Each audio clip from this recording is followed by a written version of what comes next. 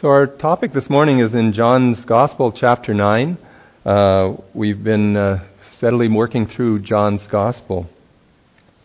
And we've reached this interesting and very well-known story, I think, of the man that Jesus meets in this Gospel. I'd like to just start out by giving you a little bit of a update of our recent journeys. We had the privilege of going to Spain just a few weeks ago, and we enjoyed, again, cycling. Enjoyed was in quotations because we had to do a lot of hill climbing, and that's a little hard, but the downhills were exciting. But one day when we were cycling, we put a lot into a day, and it was getting really too much to do all that we did, plus cycle the distance we had and reach our destination. And so we were late. That's not unusual for us, but this time we were really late. So we reached the top of this quite steep climb, a long climb, and you can see the moon is up, but the sun is gone. And that was a little disconcerting because we had to get to that city down there, which is our destination, and that's the zoomed-in shot, so the 7 or 8 kilometers there that have to go. But the light fades fast in Spain. I guess it does everywhere. But so it's downhill, though. That's a bonus. We don't have to climb. But it's getting dark. So I had a few little lights on my bicycle. I had a little lamp on the front and one on the back so the cars could see us, and Vicky had the same on hers. I lost the one on my front, but it doesn't matter. Because I had one on my helmet, like a miner's lamp, sort of a headlight. And it's not so bad. It can almost see in the dark with it. But Vicky's was a little bit weak. So we start off down the hill. The dusk is helping us. We're still going down the hill. We can still see the sides of the road. And we're going pretty well, and it's getting darker and darker. And then I'm going first because I have the light, right? So I just told Vicky to stay up close to me and we can guide ourselves. But, it's going downhill and it's going well, so I'm going too fast probably. And after a little while, I hear in the distance, "Help!" What that is, that noise coming from behind, "Help!" Oh, I think I've gotten too far ahead. And it's kind of scary when you can't see the sides of the road, right? It's like you pretty much have to stop if you're going around curves and things like that. So, we better stay close. The one with the light has to kind of guide the way. So that was a little challenging. We had to go slowly down the hill so that we didn't get too far ahead. So why am I telling you that story? Well, in the dark, without a light, we're pretty much lost, right? We just don't know the right way to go. It's kind of feels a bit helpless, like I could go over the edge here, and there's lots of edges, and it's kind of dangerous to do things like that in the dark. So it's really important to have light. And the story we're talking about this morning is about a man who experiences light coming into his life. Jesus in John chapter 8 had proclaimed that he was the light of the world. And in John chapter 9, there's a tremendous story and an experience that bears that out in this particular individual's life.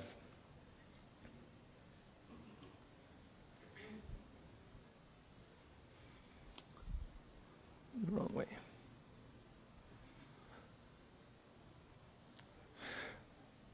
The story takes place in the streets of Jerusalem. Remember, at the end of John chapter 8, Jesus had said, "I am," and they picked up stones to stone him, and he slipped away from the temple grounds and got out of their way, the people that were trying to kill him. So in Jerusalem at that time, this is a model that's outside the Israeli Museum in Jerusalem, and you can see the giants at the back. So it's a scale model of Jerusalem at the time of Christ. And in that big building at the top was the temple, and that was the big temple complex. It was huge and quite a dramatic building, one of the wonders of the world at the time. And I've lost my connection here. But anyway, so we'll use this.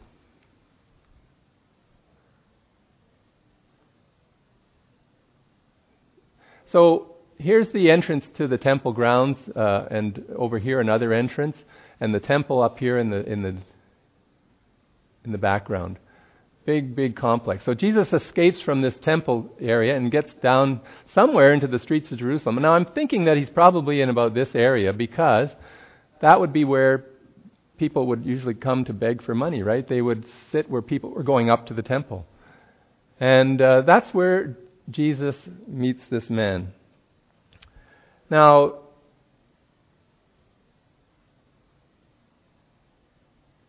let's see if this works.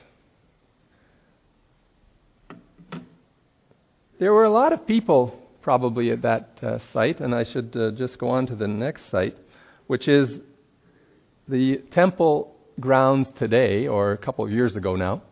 Now, instead of the temple, there's a mosque where the temple was. This is the wall that you could see, and this was the entrances to the temple grounds.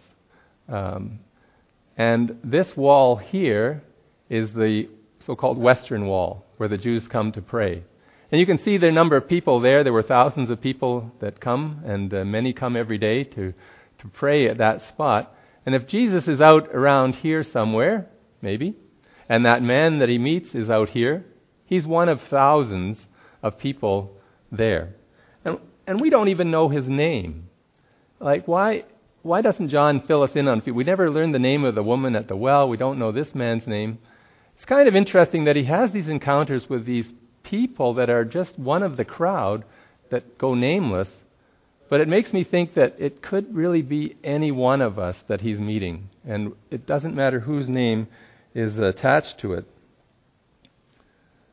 So it's, to me, comforting to know that even in the thousands of people, I didn't know one of those people that day that we were here. Except for my wife and our tour guide, I hadn't met any of those people.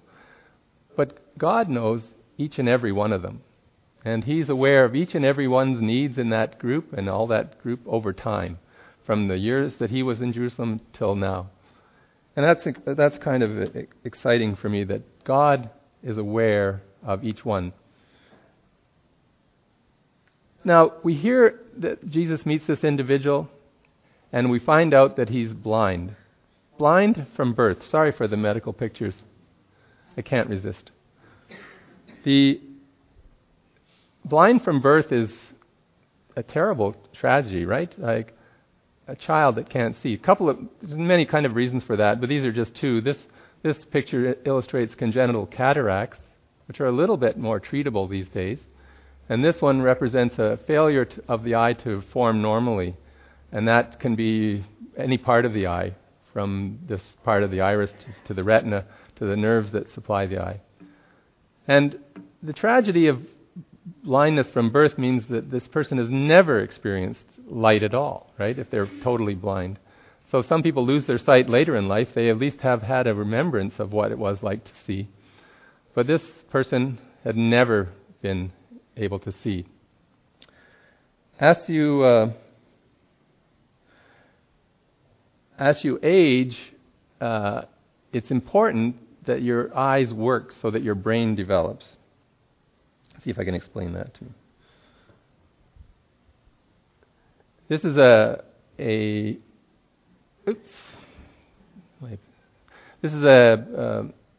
picture of the neuroanatomy of the eyes. You didn't know you were coming to a medical school lecture today. But we have what we see out here, goes to our eyes, through the nerves, through the brain structures, and we actually do have eyes in the back of our head, because that's where we actually see, is our cortex in the back of our brain. If for any reason the light doesn't get from here to here, this part of the brain doesn't develop normally.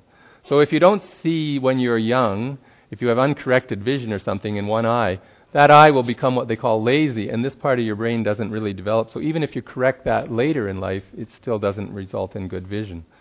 Now, if you hadn't had any sight at all, and you were an adult, medically the case is hopeless, right? There's no way that we could help you with that.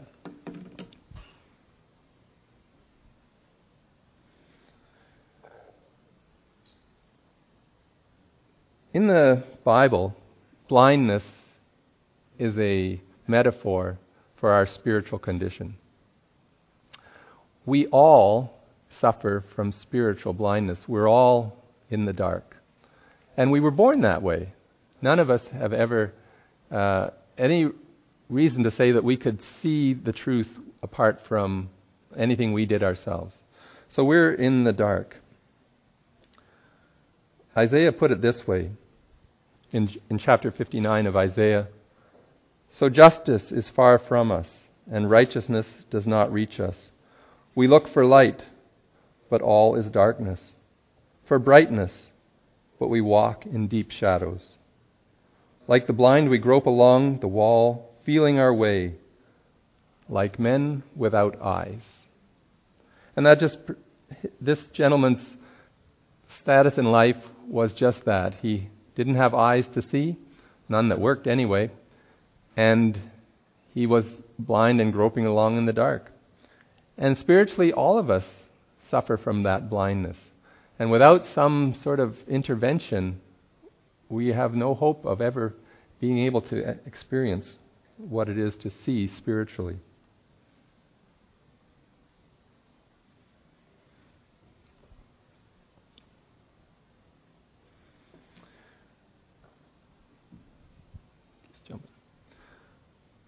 So Jesus meets this man. It was no accident that the man was there when Jesus was there.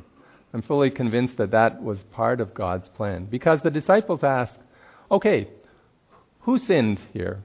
Whose problem was this? Is it his parents or was it this man? Strange question to ask. How can someone be born blind and that's the result of their sin? But there was a debate apparently in the teachers at that time about whether unborn children could actually sin. Anyway, something to debate about. And of course, it had to be sin. It had to be somebody's fault that this happened. That was just known to be the case. That was expected. But Jesus says, no, it's not. This is not, you're asking the wrong question. This man is here today because God's work is to be displayed in him. He has this problem so that God's glory might be manifested. In a sense, that's hopeful to us. We all need that experience and work of God in our lives. And tragedies and hardships and trials, they may result from bad choices that we make, but there may be other reasons why we experience such a thing. And this man, through no fault of his own and no fault of his parents, was born this way. But he had a purpose so that God's glory might be revealed and the works of God might be revealed in him. So Jesus said, I am the light of the world. And then he went on to prove it by bringing light to this man's life. Now, the way he did that, doesn't seem a bit odd to you? The experience of Jesus spit on the ground, made some mud clay, and smeared it on the eyes of the man blind and said, go and wash in the pool of Siloam. Why did he do that? I don't have an answer. But when I look at the words involved in this story, I see words like light, night, day, world, spit, which makes me think of the mouth, clay, water, work, and life. Those are all words that are found in the creation account. And so back in the early chapters of Genesis, we see God's creative work making light where there was darkness, day and night, where he formed the world, where out of his mouth he breathed into man after making a man out of clay. The whole story seems to resonate with me anyway with the creation account. And it's like this man, I showed you the picture of his eyes that didn't completely form. Maybe that was the problem. It's like this man needed a recreation of his eyes, a regeneration of his visual process. The whole pathway from his eyes to his brain would need to be fixed. And in a sense, Jesus is using symbols, I think, to say he needs a new life. He needs to be regenerated. He needs to be reborn. Those are familiar words to us. In other words, he needs to experience the Lord Jesus Christ in his life and make him a new person, a new creation. And indeed, that's what Jesus did. So we see that maybe Jesus is sort of painting a picture of his creative work again as he recreates the life in this man. It's possible. Sounds good to me anyway. So here is our model of Jerusalem again. We have, this is the pool of Siloam where it was. This was the wall of the temple up here. So somewhere, I'm pretending anyway, making out that Jesus met the man somewhere up here and told him to go wash in the pool of Siloam. So he had to make his way down through the streets of Jerusalem.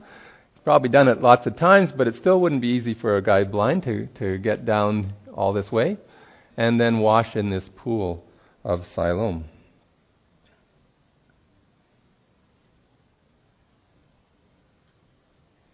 Just as an aside, we made that walk kind of when we were in Israel, but we did it in a little different way. So this is the temple up here, this is the pool of Siloam down here.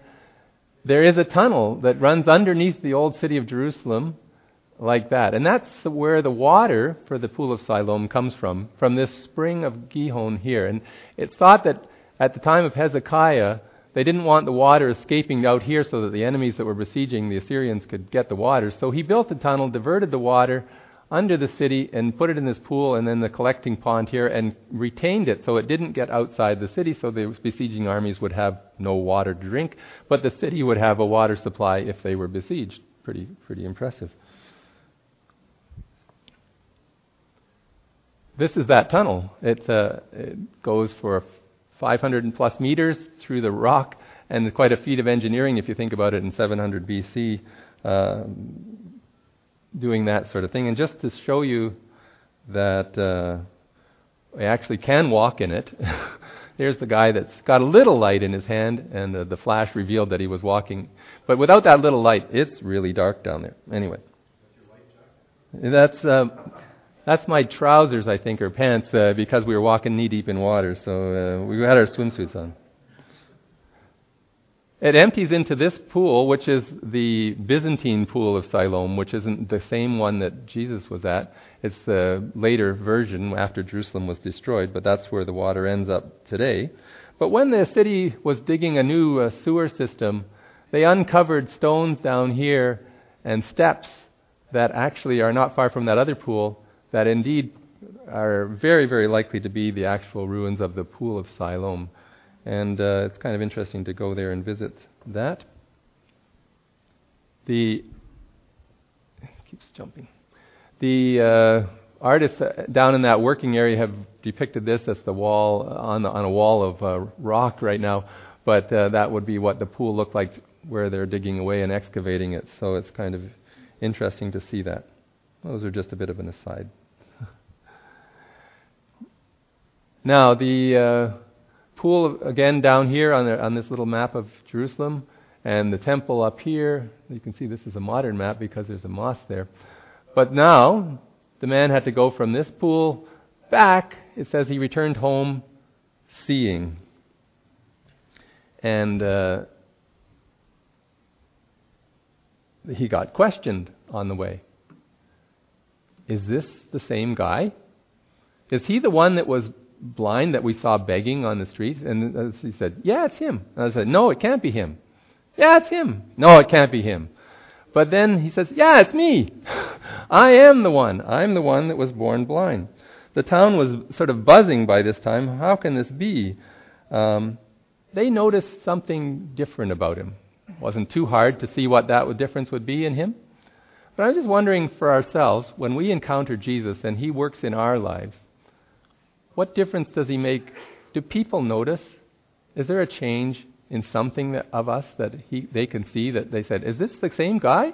No, it can't be. He was like that before. No, it's him. We need to experience some times of change in our lives because the Lord has entered. We shouldn't be the same old person we will. We should be a new creation. Something about us should be different, and some people should notice that difference, I think. And just a question for you as to what it is in your lives that people might notice that was different from you.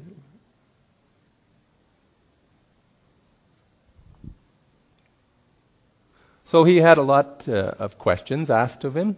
He said, how did this happen? How can you see now? Why can you see? And he got brought to the Pharisees, and they had a lot of questions for him. They said, who was it that did this, and how did he do it? And they asked him that over and over again, a number of times. And who do you think this person is that did this for you? And he had some answers. He didn't really know too much, but he said, I think he's a prophet. And then they asked him again, how did he do it? And he says, I keep telling you, do you really want to know? He made clay and sent me to the pool of Siloam and washed, and I see.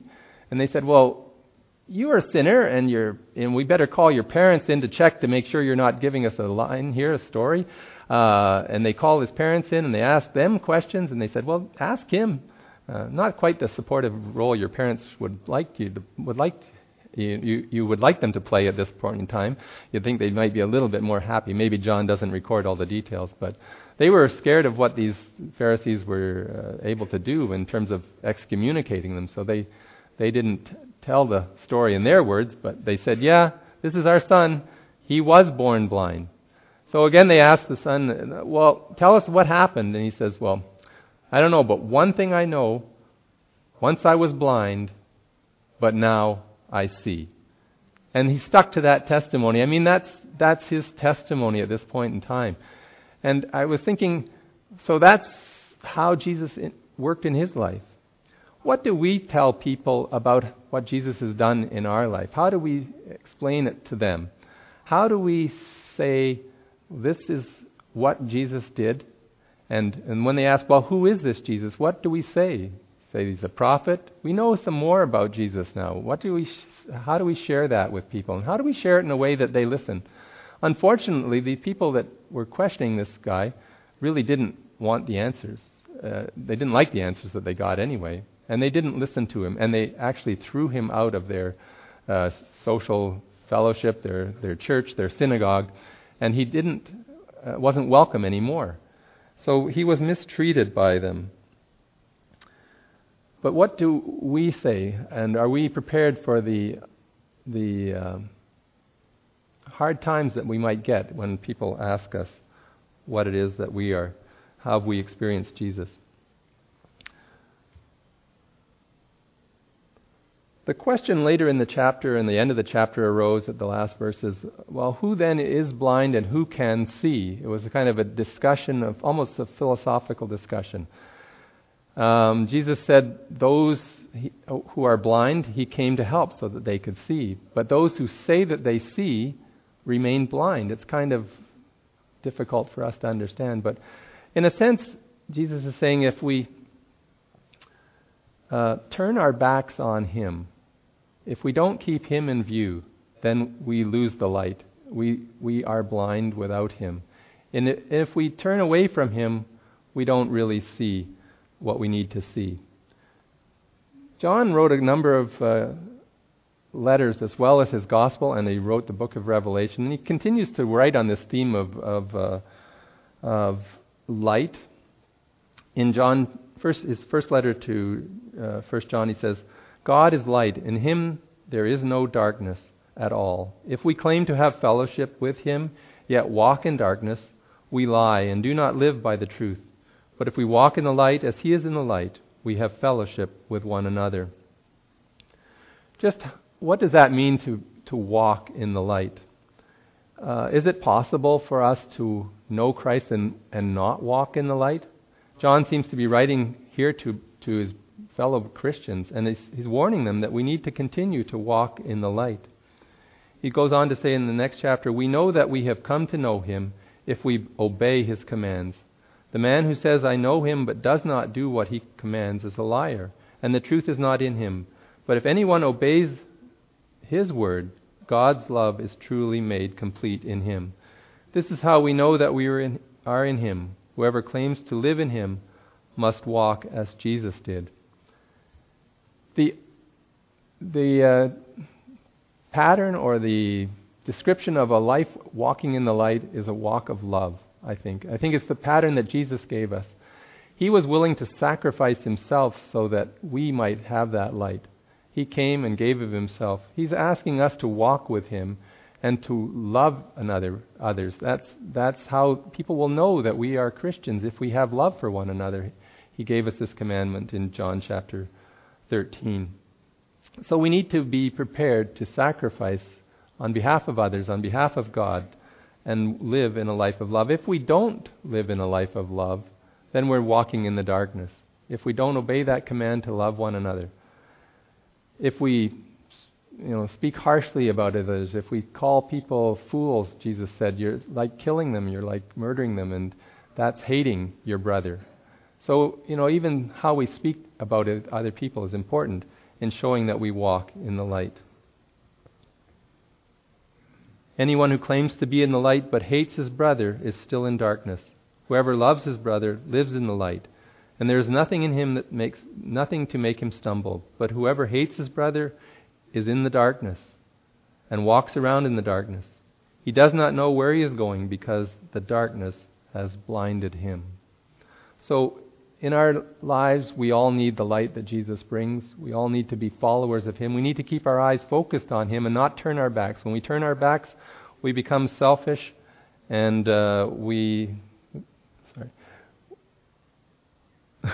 Sorry, we're going to get the next hymn. I will close anyway with that. We don't follow Him and we walk in darkness. We follow Him, we walk in the light, we live a life of love. I'll ask, since the other projector's up already, I'll ask the team to come up and give their last song.